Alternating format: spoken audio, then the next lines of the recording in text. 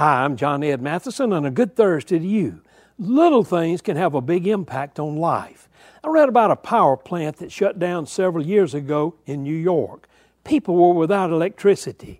The company spent $8 million repairing the power plant. The source of the problem was a 5-cent washer. That's just a little nickel.